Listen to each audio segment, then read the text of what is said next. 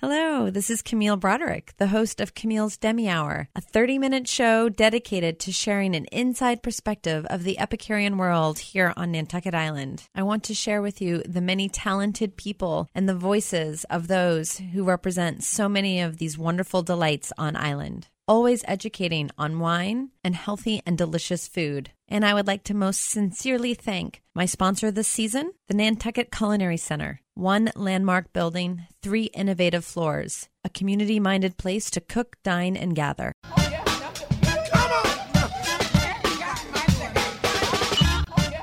Thank you for listening. This is Camille Broderick with Camille's Demi Hour on 89.5 Nantucket's NPR station. And I do want to start by first sharing that the show was created to expose and to give an inside perspective on the culinary and agricultural community here on Nantucket Island. But I also wanted to create the show so we can give some background information about where the island was and where it is now with all these amazing things at our fingertips. And I was fortunate enough to get a few contacts who mentioned these 2 guests that we have on the show today, who definitely, I feel, have a direct impact on the evolution of the culinary world here and also have a perspective on the food scene nationally. So it is without further delay to introduce Russ and Marian Morash. Welcome to the show. Thank you. Very nice to be here. Nice to be here. Well, it's lovely to have you here. So we can begin with your relationship to Nantucket. That's always our first start on the program. Russ, I'll let you begin. Well, our journey to Nantucket began way back before, sometime I think in the 70s, and we were on Martha's Vineyard and decided to come over for the day to Nantucket. We brought our bicycles and our children. And we spent most of the time worrying about whether we'd get back in time for the afternoon ferry.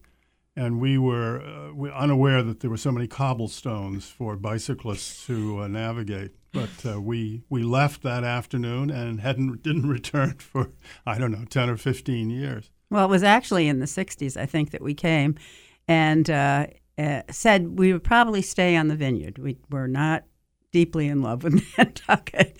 And then many years later, 1975, we arrived to open a restaurant in Nantucket and have never left since and wondered what we were thinking back in the 60s. And you are both originally from New England? Yes. Yes. And so, Russ, your experience, I guess we can start there. Your background, you have been called the person who found Julia Child. Is that correct? I would accept that. I would accept that credit if it was given. If I had an award, I would pass it off to you. Right. Well, I spent more than 50 years in public television, most of it with WGBH. And at one point they said, we have this woman, this was in Cambridge, we have this Cantabrigian. She's tall and she's got an odd voice, but she's written a book. And we need to see whether she could work on television as well as her book is working in the critical press of the time.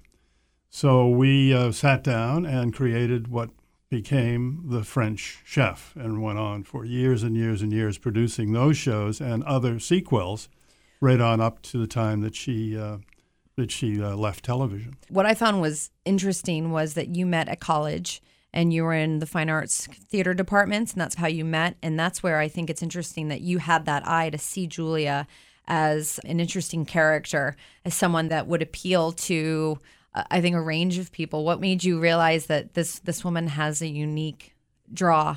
Well, some of this is probably revisionist, but I mean, as I look back on it, the things that would impress anybody, not just me, a mere stripling youth of the mid-20s, confronting a woman in her early 50s, I think, at the time, who'd been everywhere and had been a Smith graduate and been the wife of a not a diplomat CIA, but a diplomat, and had traveled the world and had learned cooking enough to produce this masterpiece of mastering the art of French cooking.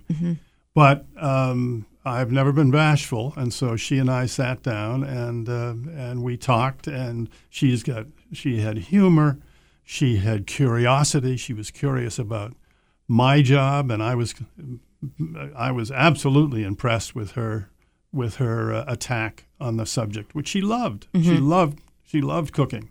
And you continued to produce other shows that are still in running after decades. They refuse to die. Yes, yes.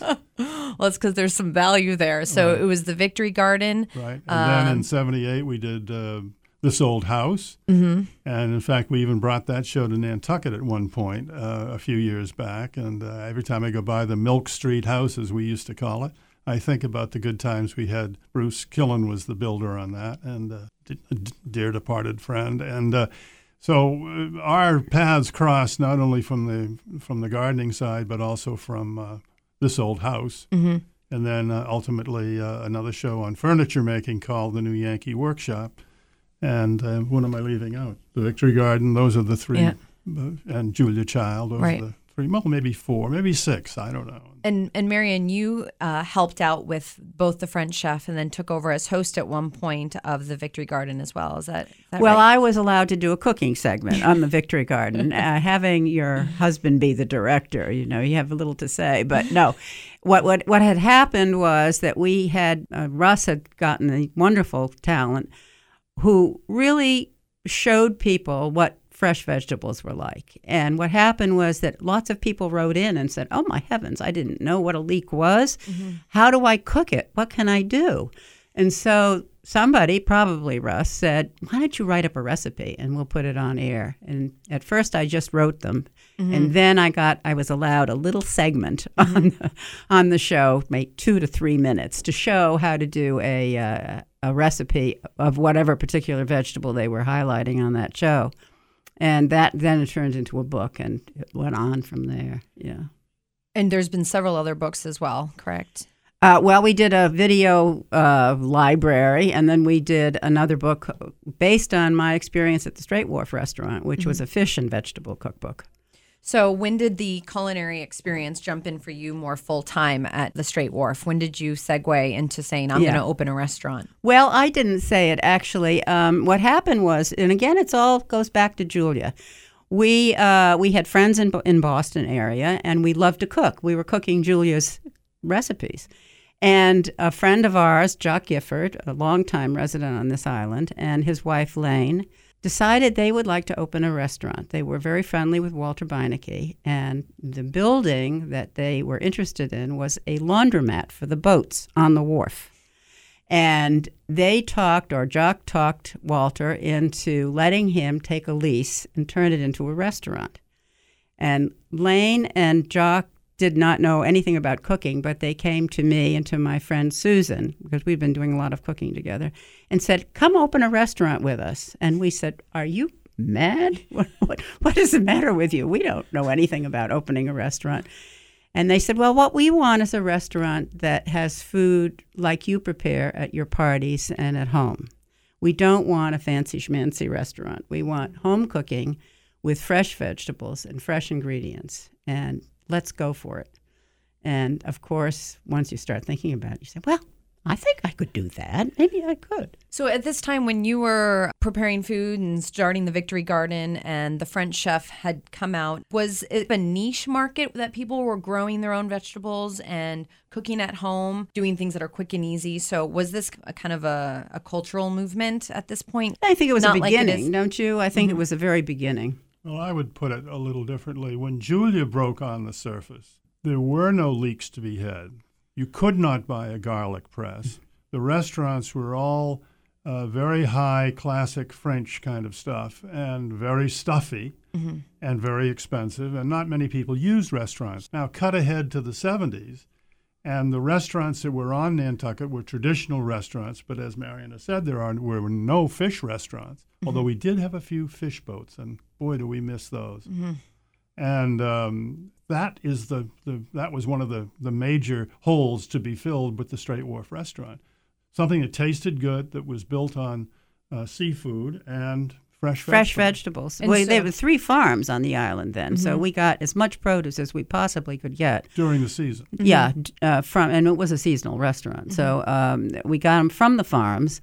And I remember that because of the sandy soil on this island, that we had to wash the lettuce about 8 times just to get it from being gritty, But it was very important to us to use as much as we could from this island, including the fish. Walter Glidden was a great friend of ours, and he got fish in on boats coming directly to in those days, to his shop.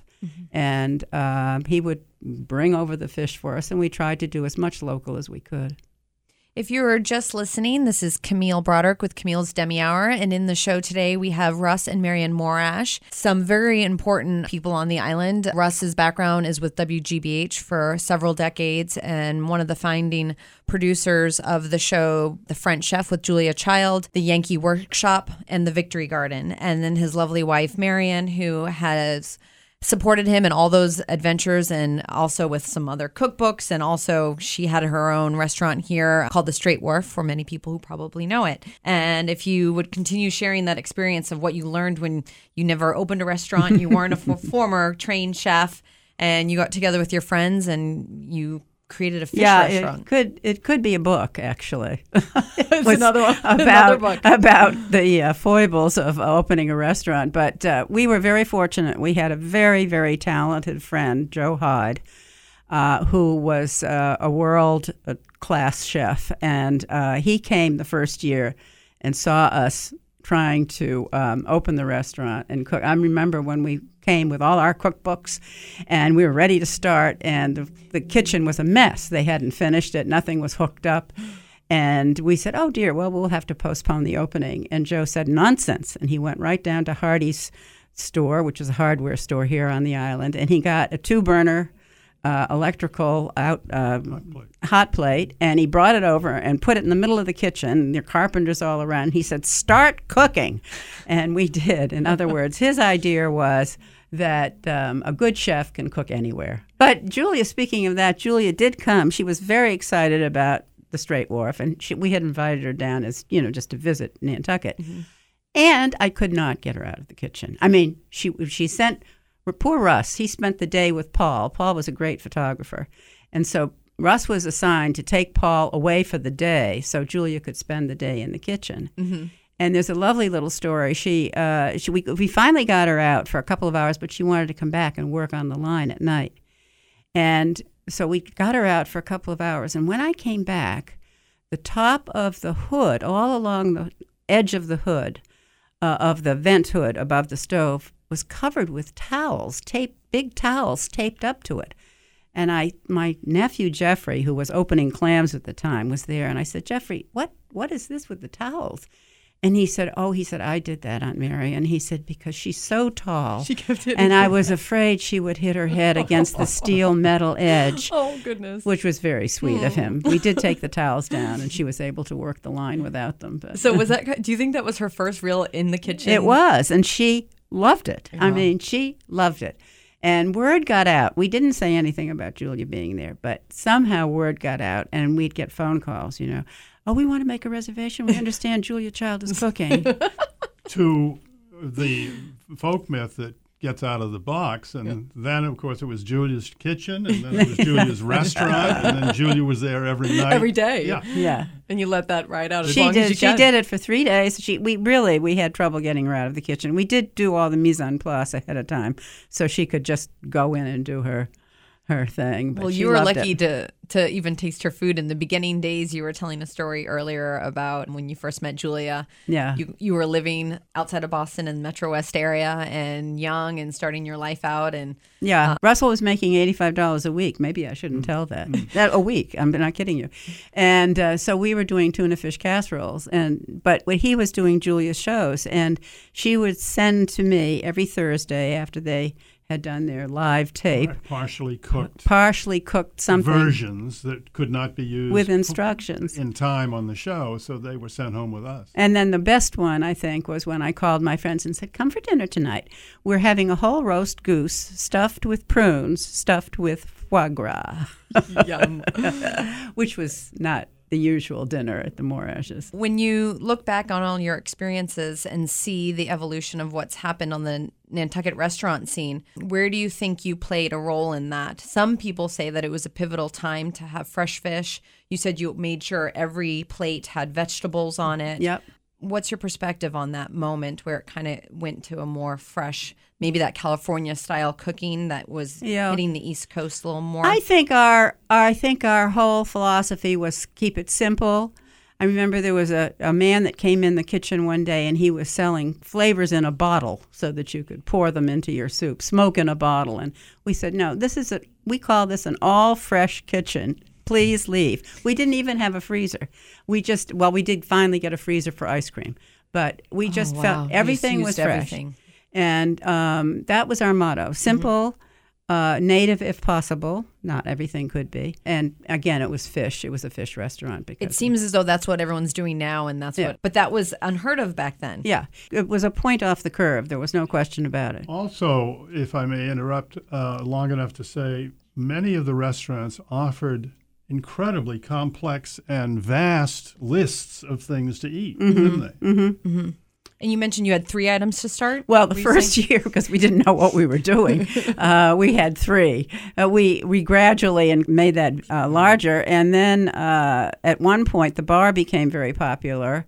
So after a few years, we started sending in a few things to the bar. I'd like to say that I think we initiated the world's first bluefish pate. Well, it wasn't smoked at Another first. award goes out to you.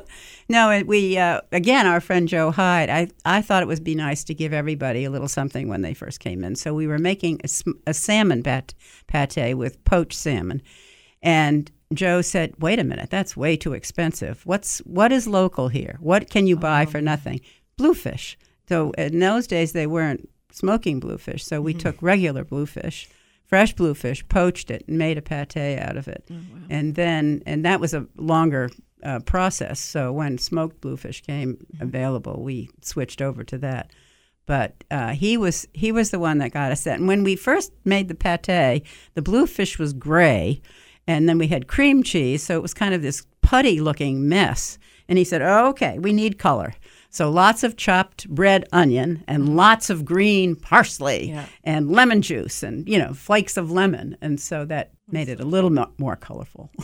So fast forward, and now we're in present day. You're here year-round. I imagine you have some time off and get to garden yourselves and enjoy the restaurants here and look at what's happened over time. Where do you think we're going on this island in the restaurant scene here? To the poorhouse. We cannot afford many of the restaurants that are out there. It's just too expensive. Mm-hmm. Do you think they're going to recognize that, or do you think they're going to ride this wave a bit longer with the tourism industry here? I'm sure with the tourism. And, there is, to say a little bit for the restaurateurs, there are extra costs of getting things here. There is no question about that. Right. Nevertheless, some of the prices are really over the top, I think. Mm-hmm. And it's discouraging for young people who want to go out or people that don't have, a vast expense budget for dining. But I think that's a little bit too bad. Though I think that the choices have certainly expanded since we were first here. But the partnership that Beinecke had with Jock Gifford allowed what was a laundromat to be turned into a restaurant, and at a moderate price. Mm-hmm. So to some extent, you only have to look at what the rents are in Nantucket to see why the prices of the entrees are what they are to some extent. There is an economic factor. Yeah. And maybe we should look at that a little more closely and figure out what can we do to make it practical for young people starting out and wanting to do a restaurant. Mm-hmm. How can we give them a venue without breaking the bank?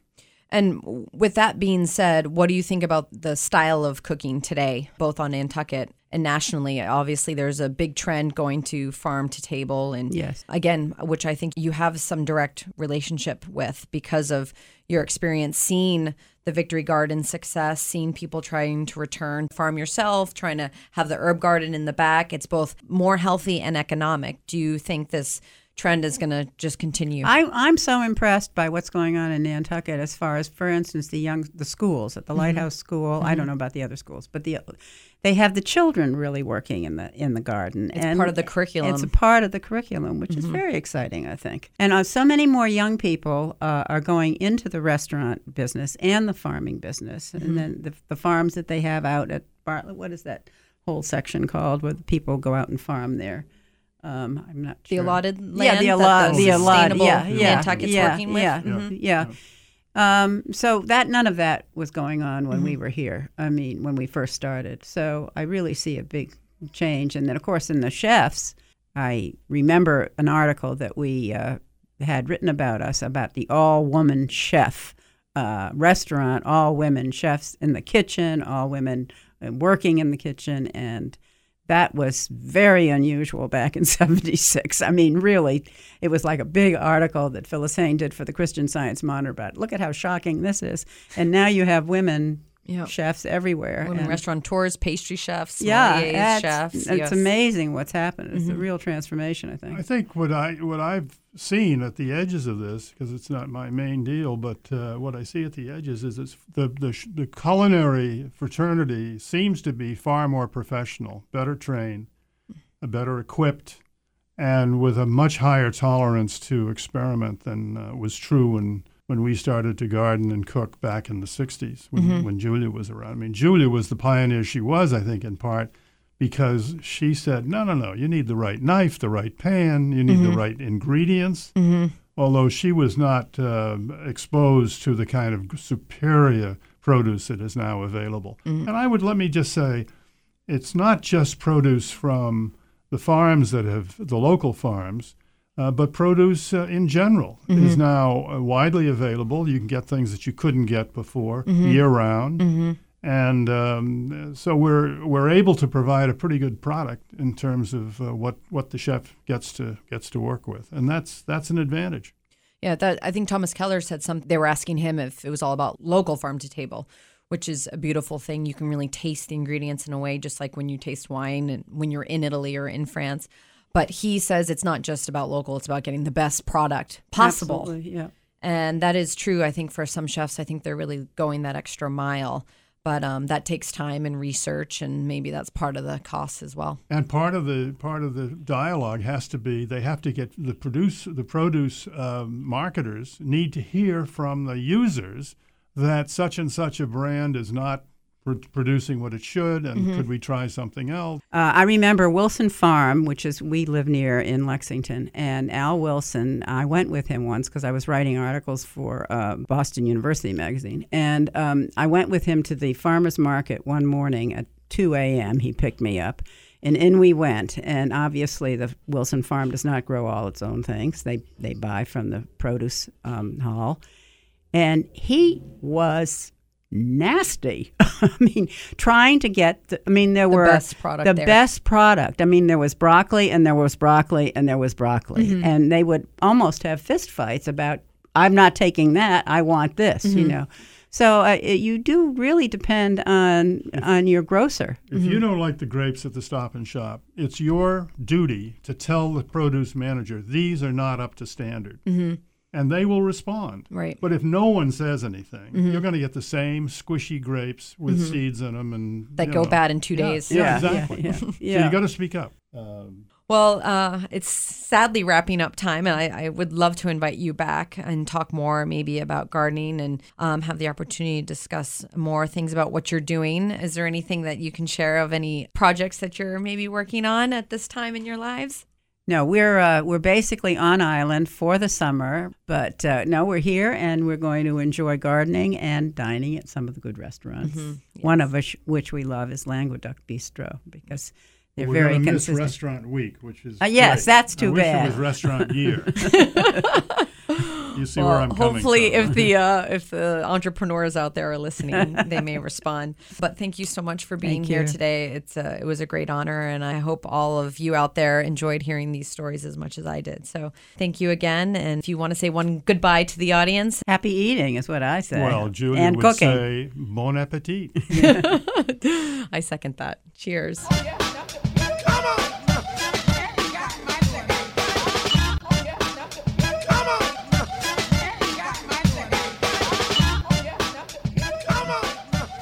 And I would like to most sincerely thank our sponsor, the Nantucket Culinary Center. 1 landmark building, 3 innovative floors, and a community-minded place to cook, dine, and gather.